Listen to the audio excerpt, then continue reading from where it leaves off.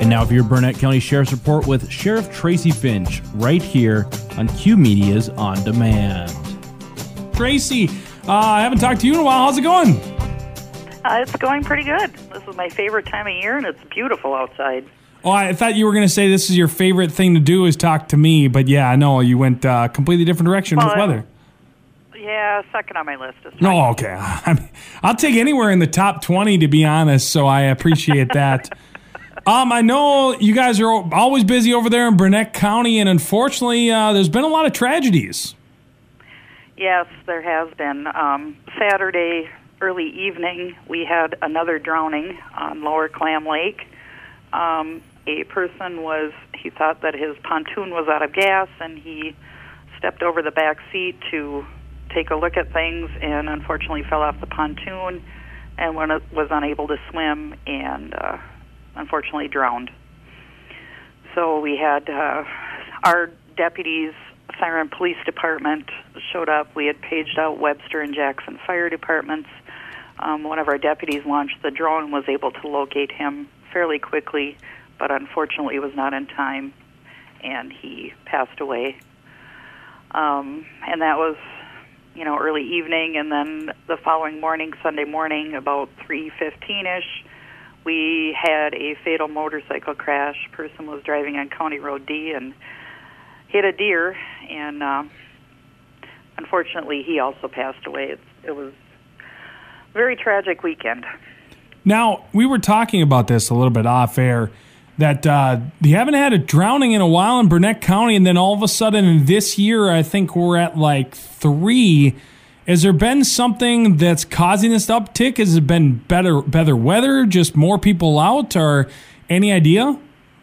Yeah, we actually hadn't had a drowning in Burnett County in about 6 years, and now we've had 3 in the last month and a half, and I think a lot of it is attributed to more people in the area. I just want to encourage people, please wear life jackets when you're on a boat, especially if you're not a strong swimmer. It's wearing life jackets obviously does save lives, so I would encourage everyone to do that. We don't need any more tragedy here. It's been a pretty tragic summer, and we want people to come and have a good time, but please be safe about it. Absolutely. Now, there's some events coming up, I believe you said. Yeah, well, this past weekend I attended the Siren Nationals car races here at the Burnett County Airport. That was a lot of fun. There was lots of people here. I think it's the biggest crowd they've ever had, and it was a good time for everybody. The weather was nice, and everybody was having a great time. And then after that, the Roundabout Bar and Grill, right by the roundabout here in Siren, had a law enforcement and EMS appreciation day for us. So they served us food, and they had raffles, and it was really a good time, and we really appreciate the support that they give us. It was well attended, and we had a lot of fun. So I just want to send a thank you out to them. Mike and Jody run the place, and they do a great job, and we're very thankful.